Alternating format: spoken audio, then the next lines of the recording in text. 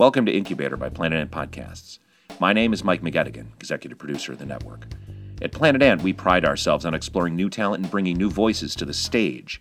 So, we're bringing that to the world of podcasting. We'll regularly feature 6-episode short-run series commissioned exclusively for the Incubator podcast. Some of these might become full-run podcasts of their own, and some might just stay within what we're doing here. Incubator. Stick around. You might like what's next. This has been a production of Planet Ant Podcast, powered by Pinecast.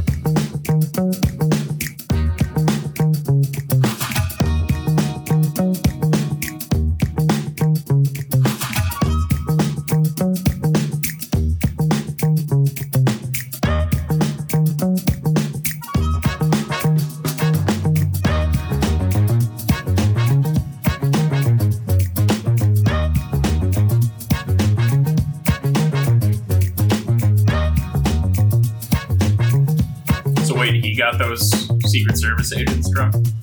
I mean, getting a Secret Service agent drunk is about as difficult as getting a Pollock drunk. Meaning, they already beat you to it. All right. Well, speaking of beatings, hello and welcome once again to Worst in the Industry podcast, the show where this triad of champagne of beers socialists wipes the grime-covered windows of history to shine bright sunlight on the horrors of history, not committed by individuals for ideals, but by huge organizations in the name of profit. And to remind you that though names, logos, and products have changed, these organizations are still around, still trying to make money, and still making you pay the price. My name is Justin St. Peter, and I am held together by bong resin. To my metaphorical right, it's Colin Stanley. I've boarded up all my windows, but I can't get their beer bottles through anymore. To my right, my name's Tyler Zielinski, and I lost my favorite water bottle 2 days ago, and I'm still upset about it.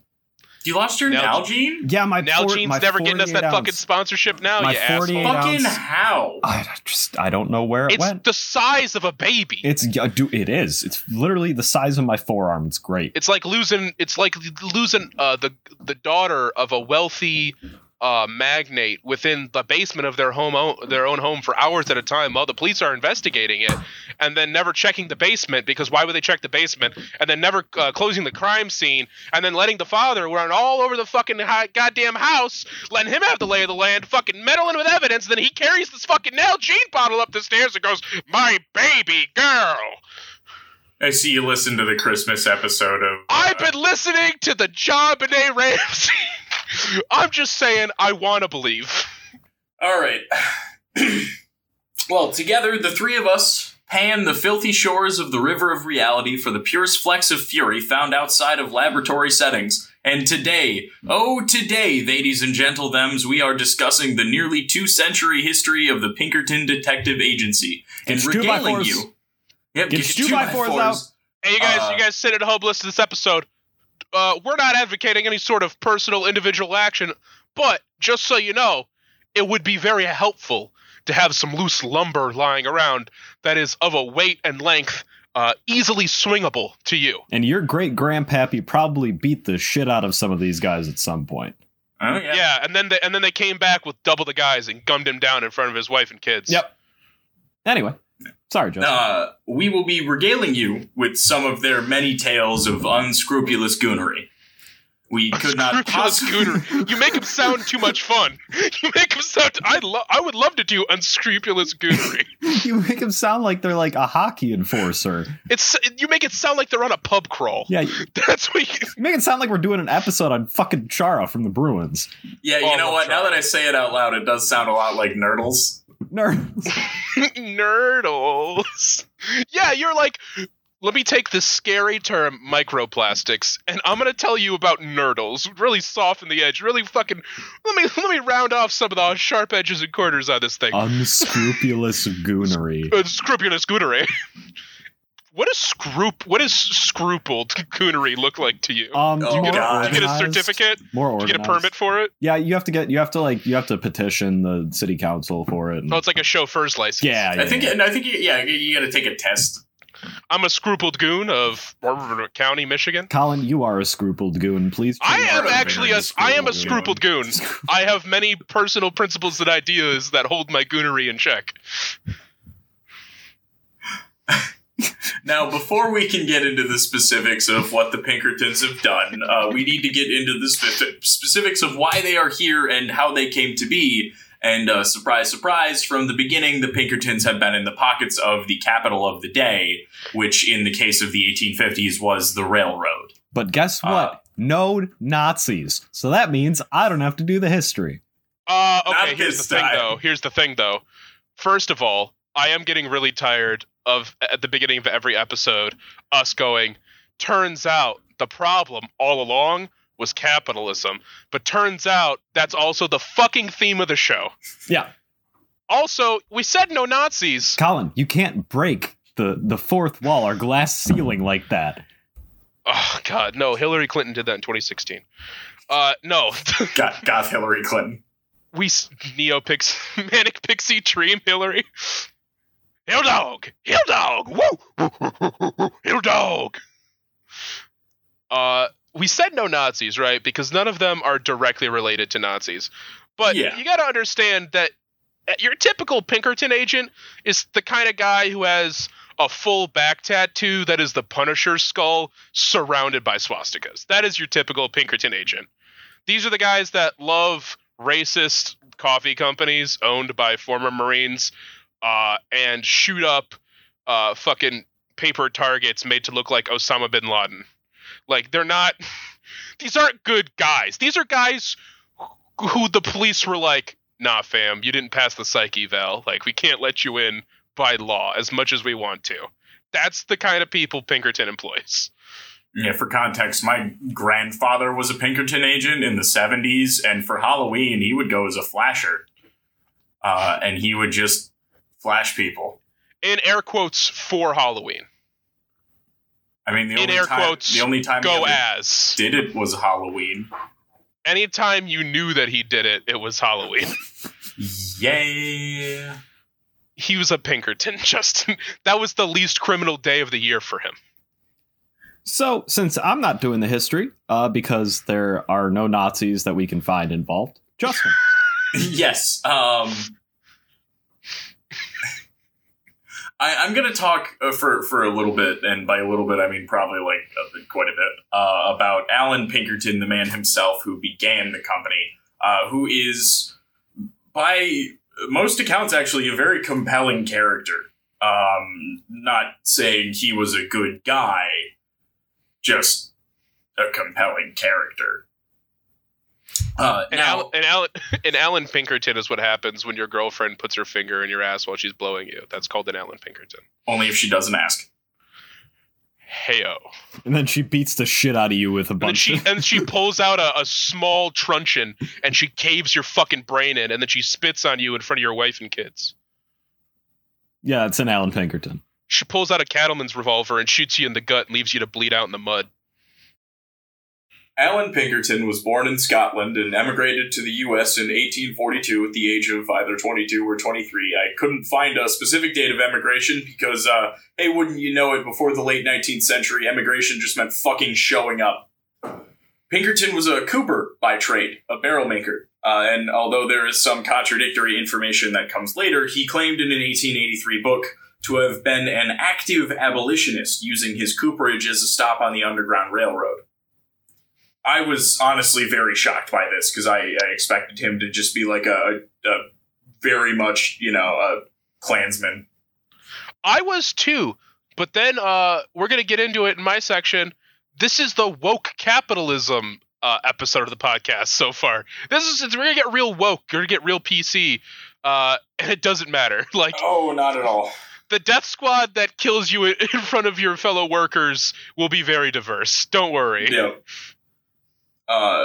Now, Pinkerton more or less stumbled onto his career as a detective, quite literally stumbling upon a counterfeiting operation in the woods around his home in Dundee, Indiana, after conducting some informal surveillance, which I imagine was just him stalking watching them. Yeah, watching them from a distance. It was kind of funny to think, informal surveillance kind of sounds like, hey, you guys got a light? What are you doing over here? I thought informal surveillance was like when you ask a girl out on a date, but she says no, so you follow her to her job and watch her through the main window.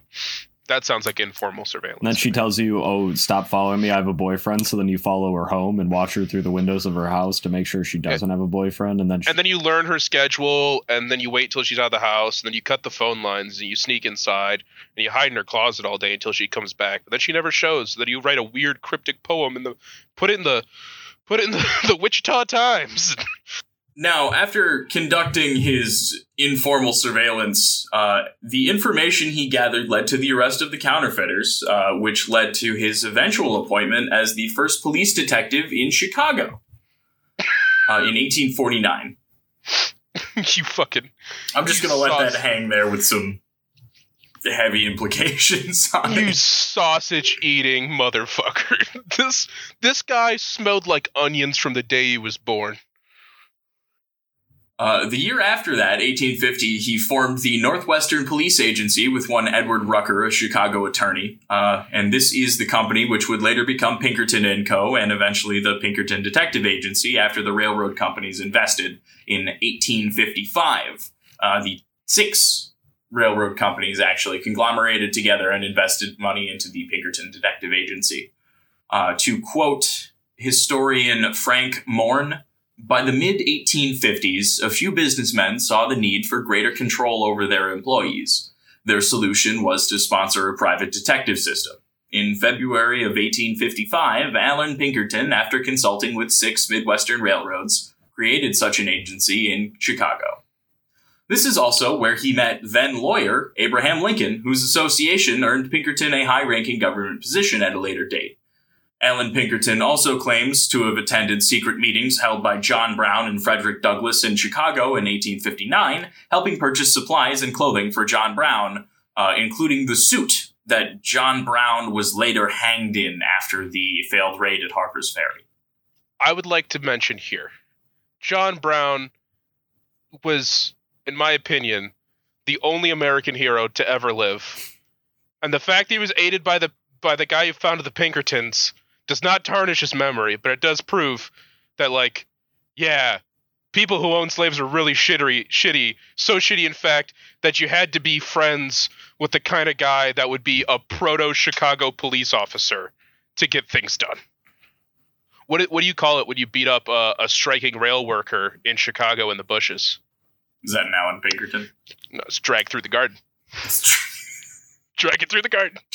Hey, now I want to Chicago style. Chicago style. Hey, baby. Chicago skull style. open. Oh, yeah. Would you look at that? His He's fucking dead. brains are everywhere. They're so fucking pink. Yeah, it must have been one of those fucking micks from the labor union that did this. We should hang him. Woo! Oh, boy. Tyler, save it for your segment. Keep it on lock, okay? We're going to talk about it. We're going to talk about them later. At least they weren't, like welding the holes to the Edmund Fitzgerald or something like that. Am I never going to live this down? I wasn't You will even... never live it down. You gave me the fucking perfect thing to say to you every time you want to malign the mix. I am Do a you remember Mick. how many fucking times we had to sing that song in school growing up, Tyler? I hold your great granduncle or whatever personally responsible. Hey, listen. He was just following orders. During the Civil War, Allen Pinkerton was appointed as the head of the Union Intelligence Service, heading off an alleged assassination plot in Baltimore and later executing several undercover missions himself in the Deep South, once barely escaping with his life. Allen Pinkerton's involvement in the U.S. Intelligence Service directly led to the establishment of the Federal Secret Service, for all of the good and ills that has done. Now, after spending some years chasing train robbers and eventually suffering his greatest defeat at the hands of the outlaw Jesse James after one of his agents was allegedly captured and killed, Pinkerton then assisted the Spanish occupation in suppressing a revolution in Cuba, which was intended to give universal suffrage and end slavery on the island. Now, if Pinkerton was aware of this being the revolutionaries' intent and went ahead with his work with the Spanish occupation, it is likely that his claims of being an abolitionist in the U.S. are inflated, if not outright false. I would like to say here that I don't think that's the case. I think he was an abolitionist, but I think he was an abolitionist in that he wanted to consolidate federal power because he knew how much fucking money it could make him. And that crippling the South would help to reunify the Union, and that ending slavery was the best way to do that. I would agree if his abolitionist work had not started before his professional life. No, but I mean that's what I'm saying is that like he was a quote unquote abolitionist, but he could be an abolitionist, want the end of slavery because he wants increased federal power, and then as time goes on realizes that increased federal power, that's great because we get to oppress all these people, but also I can make money off that. Understandable. Which would explain why he suppresses, the revolution that aims to end slavery in Cuba. Yes. Which, by the way, when people talk about my grandparents fled Cuba, and do you know what they did to them? They took away all their slaves. Like that's these people. Like, these are the people who are being hurt in that revolution. Yeah, the people who just happen to flee Cuba and then they end up living in Beverly Hills. Oh, yeah, you end up moving to the richest fucking part of Florida. Wow, you must really be downtrodden refugees. No, you had shit tons of fucking money because you owned people. There's that one girl on fucking Twitter who's like, I hate Chairman Mao. My grandpa had an egg monopoly in mainland China and he took away all his factories. It's like, he had a fucking what monopoly? An egg monopoly. That's actually amazing. There are conflicting reports on exactly what killed Allan Pinkerton. The most common being that he slipped, bit his tongue, and contracted gangrene, which then killed him via blood infection, which personally is just fucking hilarious. That's the most cop way you could die ever. There are also claims that he died of malaria or a stroke. Personally, I find Allan Pinkerton's reported story to be a bit fantastical, a bit too Old West folklore to be 100% believable. However, I honestly cannot find a whole lot of conflicting information. So please, if you have other information or even information to back up the claims made about Allan Pinkerton, please feel free to reach out to us at worstintheindustrypod@gmail.com.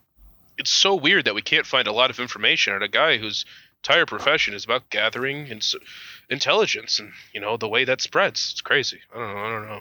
Fucking crazy. Now, while the Pinkerton Detective Agency was involved in anti-labor work before the death of their founder, as Allan Pinkerton was he publicly claimed to be pro-labor, but distrusted. He was anti-labor. He was anti-labor. Like, he hated Irish people and Polish people. They were famous and publicly known for solving train robberies. And it wasn't until after Allan Pinkerton's passing that the Pinkertons showed their teeth and well earned their status as being synonymous with brutal violence against working people.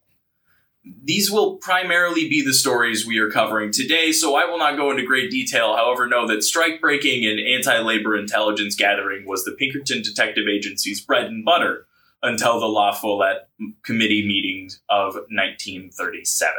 These hearings, as conducted by the La Follette Civil Liberties Committee, began as an inquiry into the NLRB, or the National Labor Relations Board, about the methods used by capital to avoid collective bargaining efforts by unions. Revealed in the exhaustive hearings was proof of industrial espionage, criminal associations for the purposes of strike-breaking through the use of private police forces, and outright industrial warfare. The 5 largest detective agencies of the day were investigated, the largest of which was, of course, the Pinkerton Detective Agency. And despite great pains taken by the agency to destroy their records before they were subpoenaed, there was enough left for the federal government to understand what had gone on. The Pinkertons especially were so widespread among the labor unions of the United States, having 55 undercover agents in the UAW alone, that it was said that the employer was in the very heart of the union council from the outset of any organizing effort. News of organizers coming into a town, contacts the organizers make among his employees, the names of employees who join the union, all organization plans, all activities of the union. These are as readily available to the employer as though he himself were running the union. And this is a direct quote from the final report of the committee. The La Follette Committee in and of itself is a fascinating story that, although it did not reach a whole lot of effective legal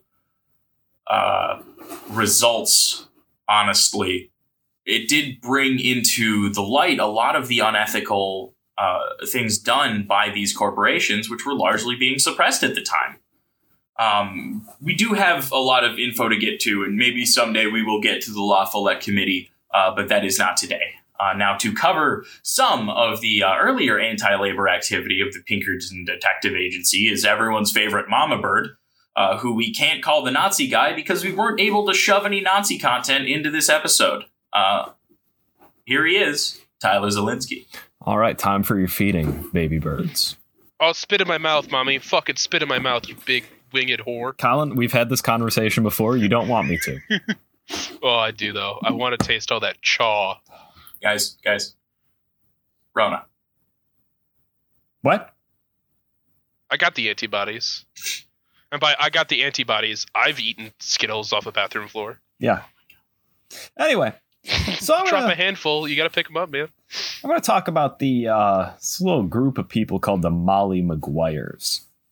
From reports, they were billed as an Irish secret society. Yeah, I know. Yeah.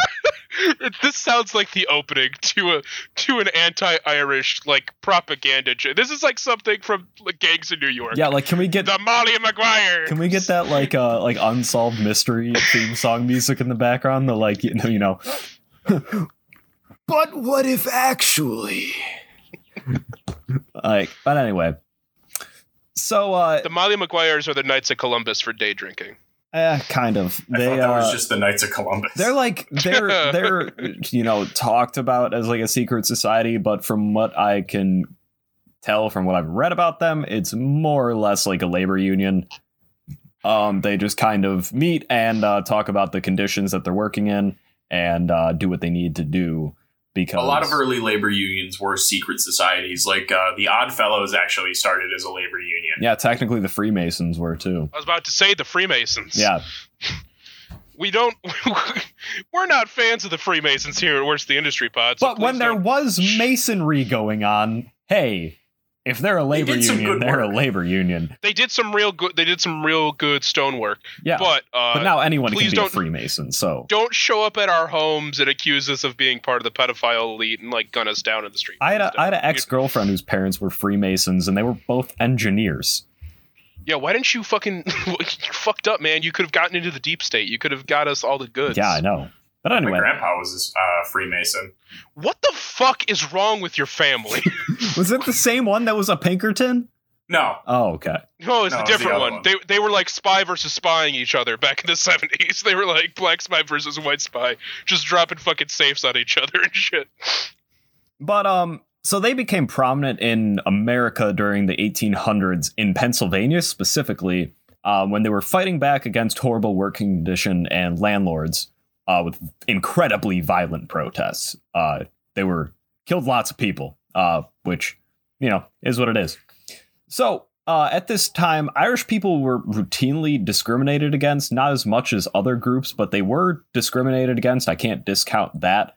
Help wanted signs all over the place saying Irish need not apply. So due to most jobs not wanting them to work there, they took the most physically demanding and dangerous mining jobs. So at this time, when you got a job as a miner, you didn't go to work, you lived at work with your family. You lived in overcrowded company-owned houses. You purchase groceries and goods from company-owned shops, and you go to company-owned doctors. And it was incredibly common to end up owing your employer money at the end of the month. So they had this little cute thing they like to do. They like to draw. It was so cute. It was very cute. They like to draw these things called coffin notices. Oh my god. And delivered them to mining supervisors and scabs who wanted to fill their jobs when they were on strike. Oh, yes. As the conditions got worse, the violence also increased. And during the 1870s, 24 mine foremen and supervisors were killed. So, in 1873, Franklin Gowen, president of the Reading Railroad, hired the Pinkertons to infiltrate and destroy the Molly Maguires from the inside. A man named James McParlin, using the alias James McKenna because that name wasn't Mick enough, spent 2.5 years. I also do want to say that I'm pretty sure it's the Reading Railroad Company.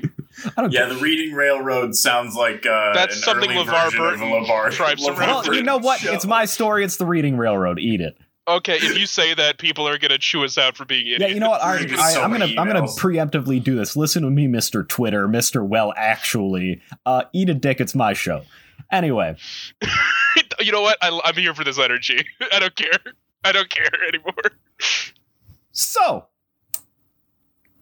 Mr. McKenna, that's his alias, spent 2.5 years living with and gaining the trust of the Molly Maguires. Apparently, conflict of interest don't exist for Pinkerton investigations. Mr. Goen, the owner of the Reading Railroad, Thank you, Tyler. served as the chief prosecutor during the trials. Yeah. Bro. Dude, Who's the fucking judge? you can't make this shit up. No. The judge was a sack of money that had a face drawn on it that said Irish need not apply. That's what it was. That was the judge in this case. So, Jesus fucking Christ. based entirely off of McParland's testimony, 20 men were sentenced to death. Fuck. 10 of them were executed on the same day, which came to be called Black Thursday, which was June 21st, 1877. In 1979, more than 100 years after his hanging, John Keogh, the supposed leader of the Molly Maguires, was granted a full pardon by the state of Pennsylvania. We're sorry. It was very BP of them. Very BP. Yep. So, It turns out we might have been wrong about that guy. yeah, Sorry, I can't do a Philly accent. It's like, sorry, turns out we might have been wrong about that guy. It's fucking gross. Yeah. It's a gross accent. So, in the year 1871, I'm gonna pivot to another thing which will lead into Justin's story. Love basketball. Hit that hard pivot. No, yeah, hitting that hard pivot, pick and roll. All the boys with their tight All right. shorts, and It's all about fundamentals, okay? You hit that pivot and give me a chest pass. it's all about Hit fun that pivot. dementals. Demental. Fun dementals, because they're That's my fun. team name. That's my team name. That's my rec league. The Dementals. Demental. Dementals. So anyway, in 1871, Congress granted $50,000, which is about $1.1 million in today's money, by the newly formed Department of Justice. It was devoted to, quote, the detection and prosecution of those guilty violating federal law. So this amount of money wasn't enough for the Department of Justice to make an internal investigation unit. So guess who they contracted? You know what? Can I guess? Take a wild guess. How many guesses do I get? You get 2 guesses. 2 guesses. Okay. The Harlem Globetrotters. Close. You're actually very close with that one. Oh, it's the Utah Jazz. Fuck, it was the Utah Jazz. God damn it. God damn it. No, it was the Pinkertons. Well, I wouldn't have gotten that. Yeah, so anyway, I don't even think basketball was invented yet at this point. Nope. No. You had like a rough wooden hoop that you'd nail against a brick wall in an alleyway, and then every time a black person walked by, you'd kill him with a large medicine ball. Yeah, do you know that was the closest we had to basketball was actually invented by a British dude? Yeah. Unfortunately. So they contracted the Pinkertons, and that kept going for about 22 years. That's not that long. And then in 1893, a law was passed that stated, quote, an individual employed by the Pinkerton Detective Agency or similar organization may not be employed by the government of the United States or the government of the District of Columbia. So that was really weird that it became so incredibly specific that they said, yeah, no one from the Pinkertons can work for the government anymore, because this was 1 year after something happened. And I believe Justin's going to talk about it. Oh boy, am I ever. So the incident that inspired the Anti-Pinkerton Act, as that piece of legislation is actually known, it is literally one sentence long, was the Homestead Strike, also known as the Homestead Massacre. In the town of Homestead, Pennsylvania, outside of Pittsburgh, there was a Carnegie steel mill named the Homestead Steel Works. Profits were rising for Carnegie himself, of course, and the steel mill in Homestead was growing at a rapid pace, as well as its working population. However, wages were only continuing to fall, despite ballooning productivity quotas. The Amalgamated Association of Iron and Steel Workers, or AA as it was and is still known, was an early union formed in America in 1876, and its membership was concentrated on the western side of the Appalachians, particularly in the Pittsburgh area.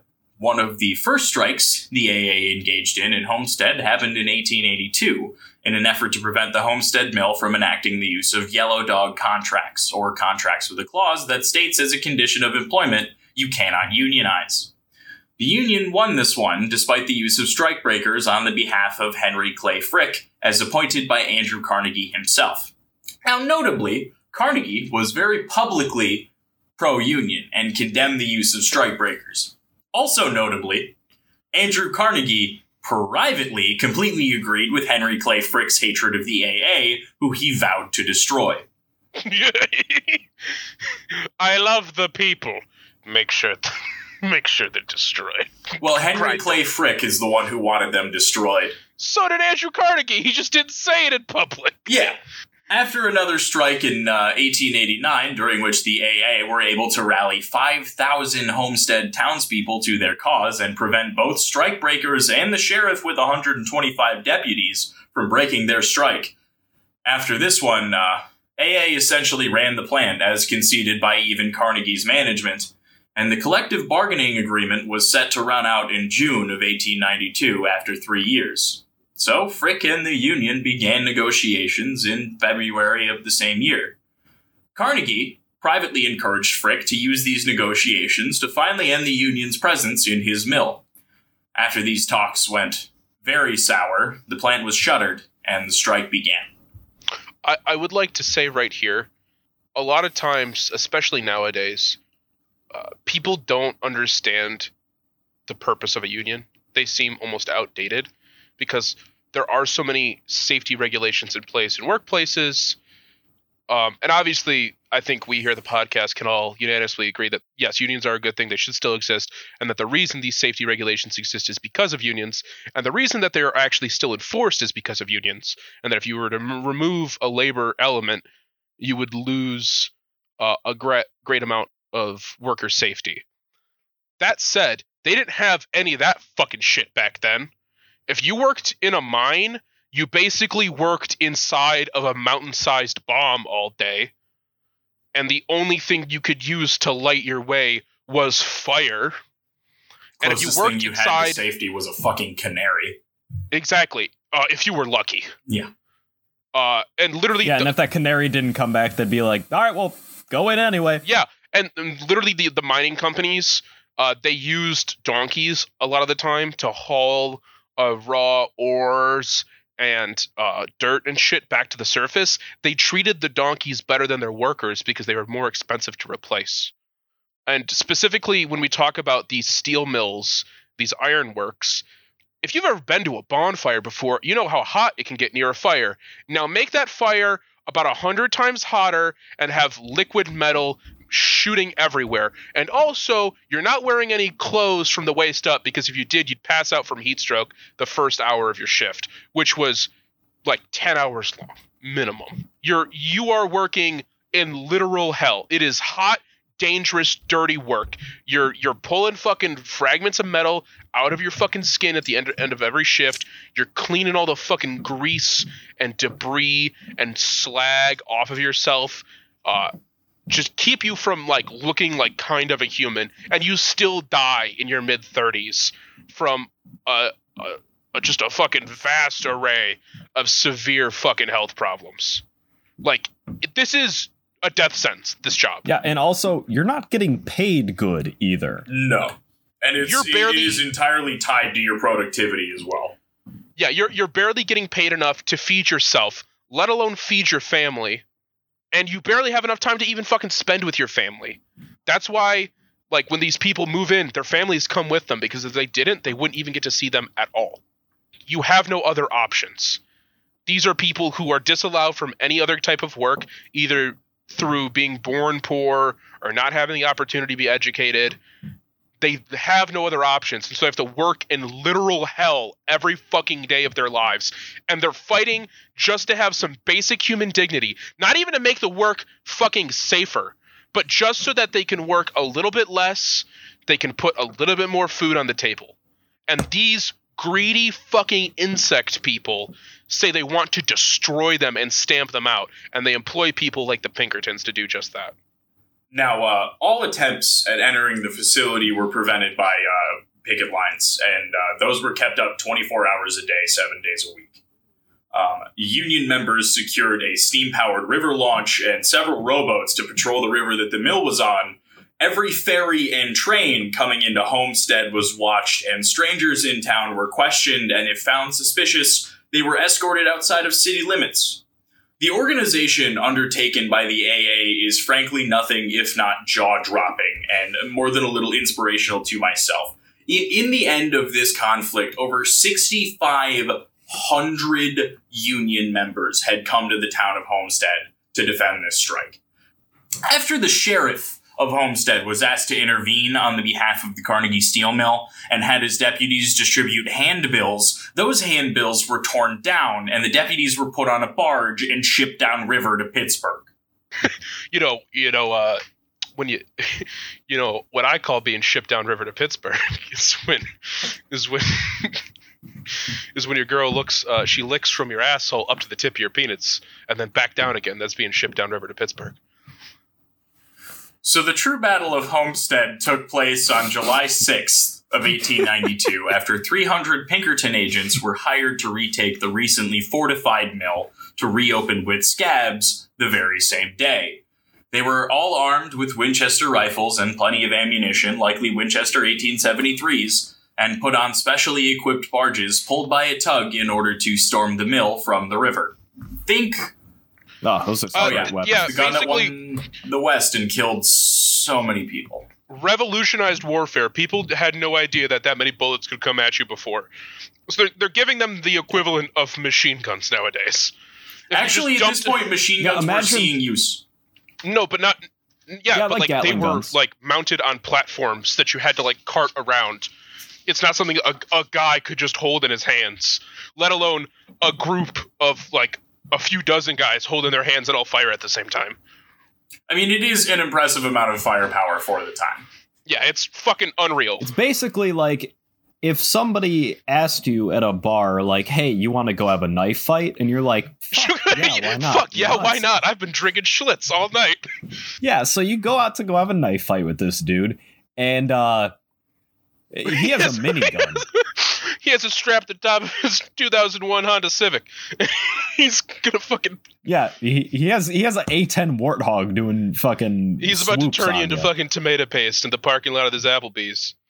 Now, after a failed 4 a.m. attempt at a stealthy landing, they were watched by families of the Union workers. Literally the whole time, people were throwing things and taking pot shots.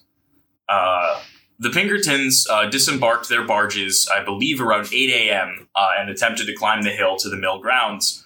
Shots were fired, and there is differing testimony on who fired the first shot, of course. One of the I wonder why. Well, it's Pinkerton testimony more or less disregarded. One of the crewmates of the tug hired by the Pinkertons attests that the strikers were the first to fire. However, the New York Times reports the opposite in a contemporary article.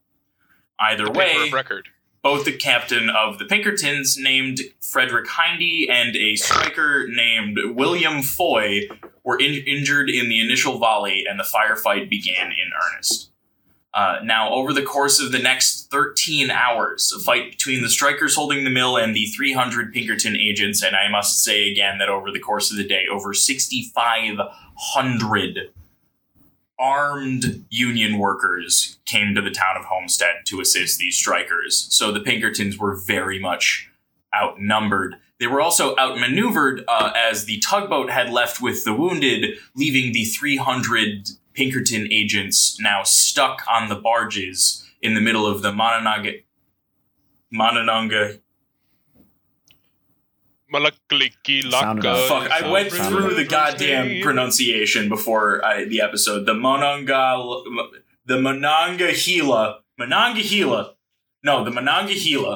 The 300 Pinkerton agents now stuck on the barges of the Monongahela, which killed 7 strikers and injured 11, with 2 dead and 12 injured for the Pinkertons in the end.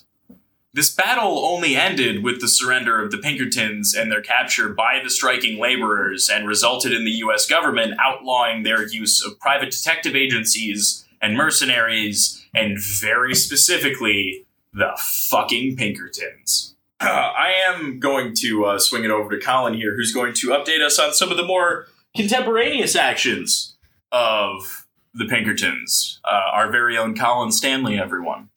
Hey guys, oh boy. So the Pinkerton Detective Agency has a website. Boy, is it a bad one. It's not good. I mentioned this a little bit earlier in the episode that like they are the woke capitalism version of everything we've been talking about, and that is true because on their website they constantly talk about the fact that they were the first employer of a woman detective ever, which I've literally no information to corroborate that besides Pinkerton sources. So I don't even know. It is true. The Pinkertons they were an equal opportunity employer from the very beginning, actually, employing both women and Black Americans. So woke, so incredibly woke. That's part of the problem. So, like, if you go through their website, like I did, very obsessively, you'll see they constantly talk about the fact that like they're diverse.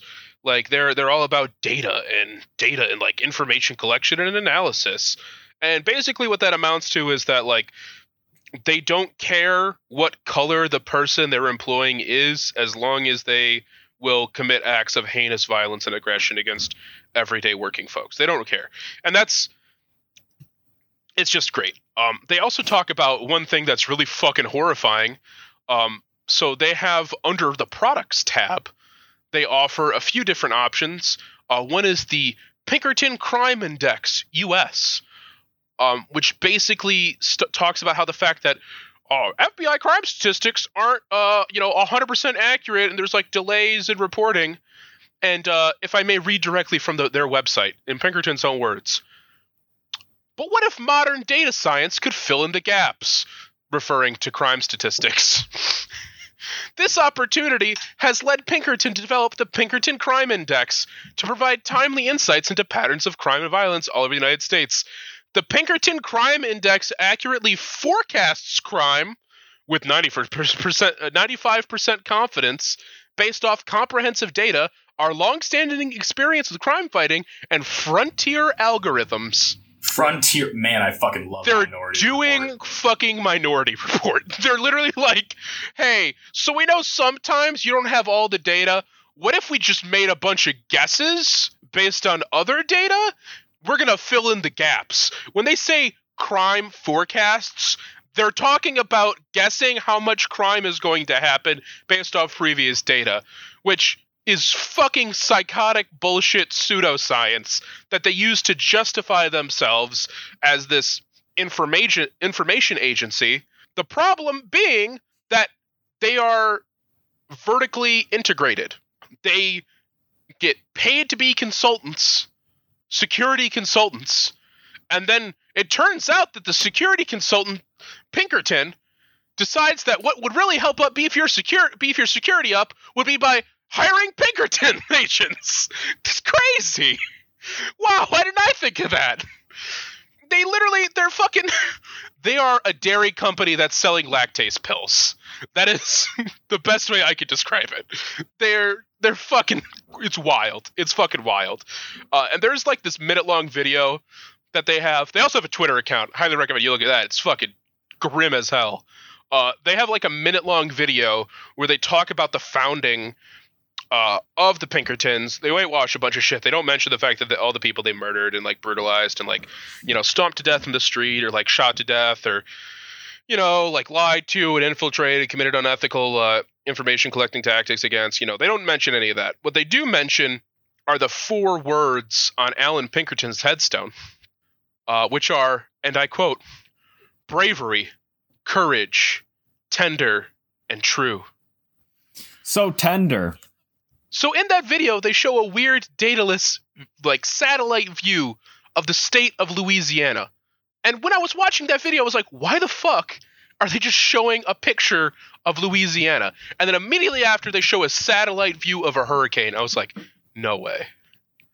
No fucking way. Oh, Colin. Yes way. I fucking looked it up, and they talk about it on their Twitter. They literally did like a fucking Throwback Thursday fucking tweet about it. I'm not fucking around. Throwback Thursday, Katrina. They literally said, in the wake of hurricanes Katrina, Sandy, Rita, and one other one, Wilma. Thank you. Pinkerton deployed over 313 Pinkerton agents to protect clients, organizations, and assets. Who are the clients? Do you guys remember? You probably don't, because statistically speaking, you're probably a relatively young audience. During Hurricane Katrina, which was one of the worst at the time ecological disasters, environmental disasters in American history, an entire fucking city, an enormous fucking city, and the entire surrounding area under tens of feet of water at some points. People literally washed away. We still do not have full and accurate body accounts or accounts of everybody who died or was injured in Hurricane Katrina. And we're not going to get into how the Bush administration fucked everything up by being... George Bush doesn't care about George Bush people. does not care about black people. I feel like we all know that at this point.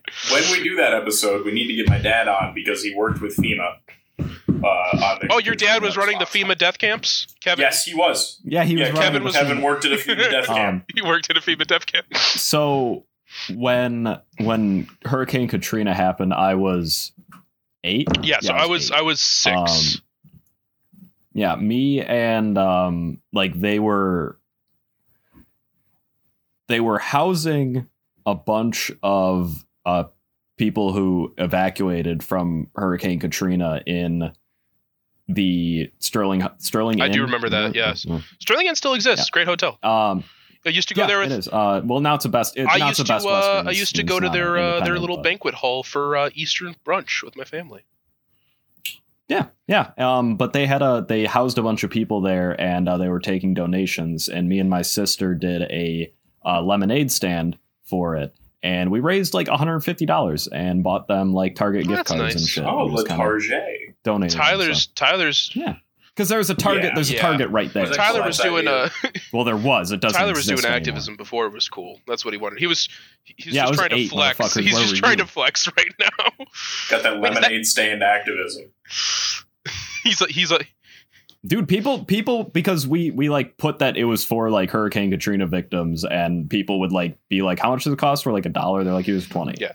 So you described us as champagne of beer socialists, but Tyler was a lemonade socialist. Lemonade socialist. Hell yeah. But anyway, so they talk about how they deployed agents, right, in the wake of these horrific disasters, these climate catastrophes. Yeah, deployed agents to go do their job. But they don't actually say what they did. And if you have ever fucking once in your goddamn life read a tweet or an article or a blog post by a company, if they do like good shit, they mention it for the rest of the fucking time that company exists. They never shut the fuck up. Yeah, it's like how rich. It's like how rich people don't want socialism because then they can't put their name on the things that they do. They can't say like, oh, I donated this much money to this charity. And it's like, well, if we wouldn't need those charities if, people got healthcare, but we won't talk about that. The fact that they don't mention it, what they actually did is very sus. Because I don't know about you guys, but after like everything we've heard in this episode and the thing we're about to hear about, I find it extremely hard to believe that Pinkerton agents were just on street corners, like handed out food and like bottled water and shit. I don't think that's what they were doing in the wake of Katrina. Nah, Justin, did your dad beat the shit out of any of them with 2x4s? Not that he's talked to me about. Oh, well, we'll have to get him on at some point. Kevin, we've been teasing Kevin for a few episodes now.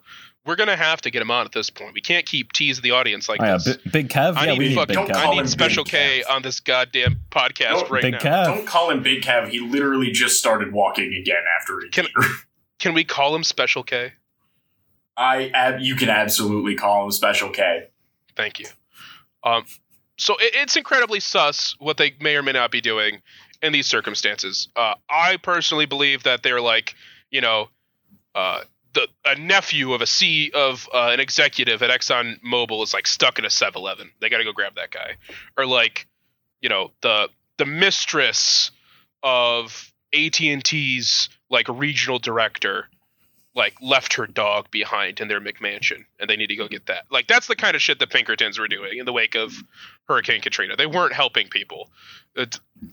Yeah, they were passing by people literally drowning in their own houses. And more than likely doing it like less passing by and more like knocking people over and like kinetically ascertaining tangos within this region. And by that they mean like, beating up a black kid who was asking them for money. Yeah, which like, hey, if the Pinkertons are listening to this and you want to put a statement out, email us. I would love to read. Hey, if you guys want to clear the record, we'll read it on the show. Exactly what every single one of your agents was doing, because I actually looked up what it takes to be a Pinkerton agent and started going through the application process to be one. If anyone lives in Lansing, they have a job opening in Lansing right now. Turns out you do a lot of paperwork. So they should know exactly what's happening because you have to fill out a lot of paperwork every time you go on any kind of operation with the Pinkertons. So they actually have that information. Yeah, so if they would like to give us that information so that we can tell all the people and we can stop maligning them, we don't want to spread misinformation. So if they want to correct the record, give us an email. If they genuinely did some good stuff, I'll eat that shit. I will eat that shit. I will gladly chew through that fucking human turd. I will gladly read it and apologize for everything I've said. But until then, you guys don't have any information. Get your 2x4s out. And I think actually, Justin, you have a much more recent example of what the Pinkertons have been doing. This is just a little short summary of an article that was released by Motherboard not too long ago. Just watch him eat that fucking iguana. Just a little bit of... Yeah, that was so disturbing. Why eat an iguana? It's so gross. It's so gross. It's not good eating. It's not good eating. Because he's eating a human being. He's eating an iguana because Jeff Bezos eats an iguana just because he knows you can't. That's why he does it. He doesn't do it because it's good. He was also eating like the scales, like that, and he was like smiling, and there's like grease on his chin. He looks like a fucking animal. He does not look human. No, it's like the reason why he does it is the same reason why I tell our friend DJ that I have icons on my desktop because it pisses him off and it doesn't piss me off. What? Yeah. He's always like, dude, why don't you hide your icons on your desktop? Why would you hide your icons? They get me where I want to go. That's what I'm saying. All right, we're going to have to talk with him about this because he's wrong. All right, well, in any case, back to the show. Yeah, sorry. More than 24 internal Amazon reports were leaked to Motherboard the other week.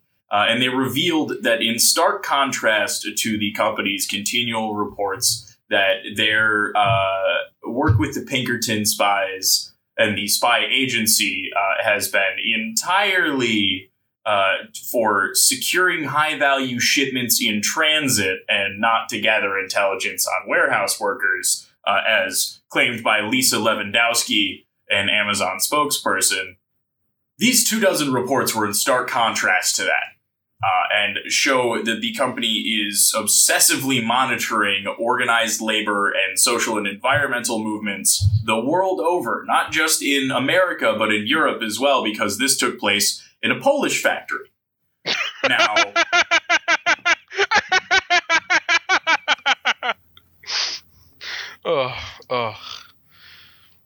A Polish factory is just a place where you drink beer in front of heavy machinery. That's a Polish factory.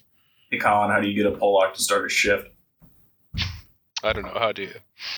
I don't know. I thought I was going to find a punchline on the way, but all I can think of is walking in backwards. I would say in a Polish factory, the assembly lines run backwards.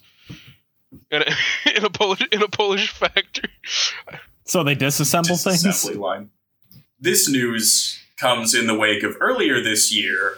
Amazon was put on blast on social media for putting a job seeking a former military intelligence analyst for internal intelligence, specifically on union workers and union organizers and people with union sympathies, because this is the 21st century and data is the most valuable commodity in the world. Past oil in terms of value like a year ago. I thought it was longer ago than that. It might have been like 2015. I couldn't get my year. The past half decade has been kind of a blur to me. Yeah.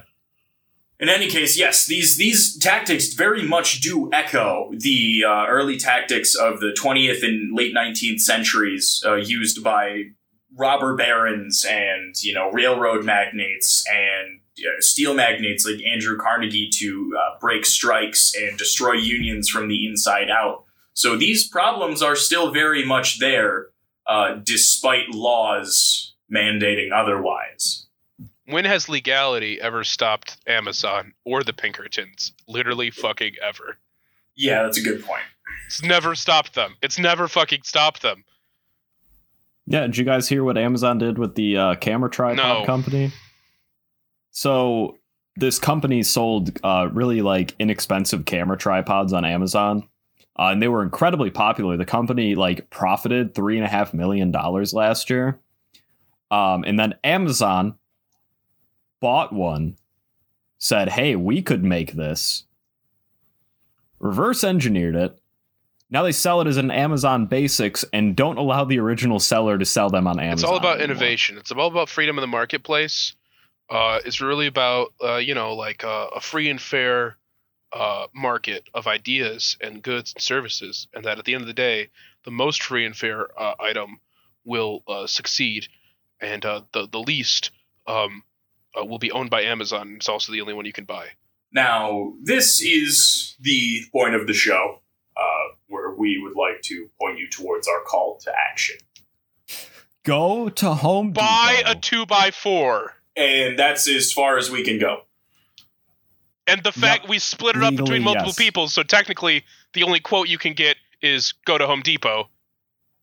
Yeah, we might be talking, you might need a 2x4 for you might need to put a wall up in your basement. You need to put up some studs. You need to hang some frame. Let us know. We're Polish. We can do that. We love hanging drywall. Yeah, we got the hands for I can labor. fucking hang and mud a room like nobody's business. Oh, me and Colin, I think me and you could hang drywall and mud a whole room in I honestly think we could. I've done it before, and my stepdad at the time was like, wow, you're actually picking this up pretty quick. I'm like, I know, bitch, I'm fucking Polish. What else am I good for? Yep. Drinking beer. Now give me that sixer. So anyway, we're not going to say, I'm going to take this one just so we don't say anything that we're Thanks, not Tyler. supposed to say. I've been limited on what I'm allowed to say at the end of the episode because, and I quote, Colin, we're on a network. Colin, we don't want to die. Colin, people could get hurt. So, the Pinkertons do have a headquarters. We're not saying to do anything with that information. Explicitly saying don't do anything. Yeah, we are explicitly saying don't do anything. Yeah, because they're into intelligence gathering and they beat the shit out of anyone that protests anything, even if it would most likely be very non-combative if a protest ever were to happen. But regardless, they do have a headquarters. They have a physical place of business with the United States. That said, in all seriousness, don't fuck with the Pinkertons too much. Don't fuck with the Pinkertons. No. This is what we are doing right now. I wouldn't say it's too much, but I would say that if you value your life, your personal safety, and your privacy, it's probably a bad idea to mess with a large intelligence gathering agency. It's not something we necessarily recommend. Obviously, we can't stop you, but we won't endorse your actions. And we've been informed by our producers that we, and I quote, can't afford lawyers or that kind of shit. So we won't be able to help you if anything happens. We can barely help ourselves. Yep. But what you can do is that in this time of heightened awareness of police brutality, and when slogans and movements like abolish the police and defund the police are getting thrown around, it's important for people to realize that at the end of the day, if you get rid of the public organization that is a police department, these are the kind of agencies that will replace them. You know, the reason that the last piece of public infrastructure that gets any kind of real money, any kind of real budget, are police departments is because they're the last real piece of public infrastructure that the owner class, the capitalists, the bourgeois, whatever the fuck you want to call them, it's the last piece that they cannot, or at least have not yet, fully privatized. And as soon as they do, as soon as it is more convenient to take that cost on themselves than have it subsidized by the public, by working people like you and me, they will do that. And those people will be less accountable. Even at the marginal accountability you see from regular police departments now, you'll see even less from people like Pinkertons, people like Blackwater or G Services. Agency. Oh, sorry. Oh, my God. Or not agency. Academy. Yeah, they're Academy with an I now. We're going to do a whole fucking episode about them. And technically, the government violated the Anti-Pinkerton Act by using them during the occupation of Iraq, but we're not going to fucking get into that right now. It was determined in the 1970s that the Pinkerton Act only referred to the actions undertaken by the Pinkerton Company at the time. Which is bullshit. Yeah, and the Pinkertons, Colin, the Pinkertons were killing white people. Blackwater was shooting brown people, which is good for them. God. But yeah, so basically our call to action here is be aware of the information you put out there. Be aware of what you actually put out. Like, don't start a podcast where you use your full names all the fucking time and talk about the state and more specific area that you live in. Don't do that. That'd be really stupid, especially if you're going to produce an episode about an agency that collects information and uses it for its own nefarious means, the means of its benefactors. That'd be dumb. Don't fucking do that. But if you're going to do that, understand that these are the kinds of things that are going to keep happening. Pinkertons, we use Pinkertons as an example because they have a long history and there's a labor movement tie-in, and that's kind of like a big part of our show. But at the end of the day, you want RoboCop? This is how you get RoboCop. I mean, RoboCop was the cool. RoboCop is cool. The world within which RoboCop inhabits and the RoboCop program itself are horrifying. Man, you guys remember when RoboCop another shot thing that can help. Oh my God. Alpha rapist identified. Oh, I love that shit. But another thing that is important to keep in mind is make people aware of the Pinkertons, because there are a lot of people who have no idea who they are. They've never heard of them. A big part of the neutering of the labor movement was erasing the labor movement's history, and a big part of that history revolves around acknowledging that people like the Pinkertons and the Pinkertons themselves exist and will fucking kill you and will take your job away and make sure that nobody gets it. They will fucking ruin your life and smash in your fucking skull with a blackjack and not give a fuck. So, I think that's about it. That about wraps it up for this episode of Worst in the Industry podcast. Next episode, going to be a two-parter. Oh God, more it's going to be we're back to the Nazis. We're going back to the Nazis. Tyler's doing the history segment again. I say it every episode. Isn't it wild that all these big corporations have ties to the Nazis? Isn't it wild that all these capitalists are always associated with fucking Nazis? It must be a coincidence. There's no real pattern here. Oh, I mean, we're just lucky we're not involving the Catholic Church, too. All right. Well, thank you all for listening. Thank you all for giving us a chance, and we hope you give our next episode a listen as well. Well, bye. Pinkerton. Bye. Damn near broker strike. I literally named my script for this Pinker. I hardly know her. All right, goodbye, guys. Bye. See y'all.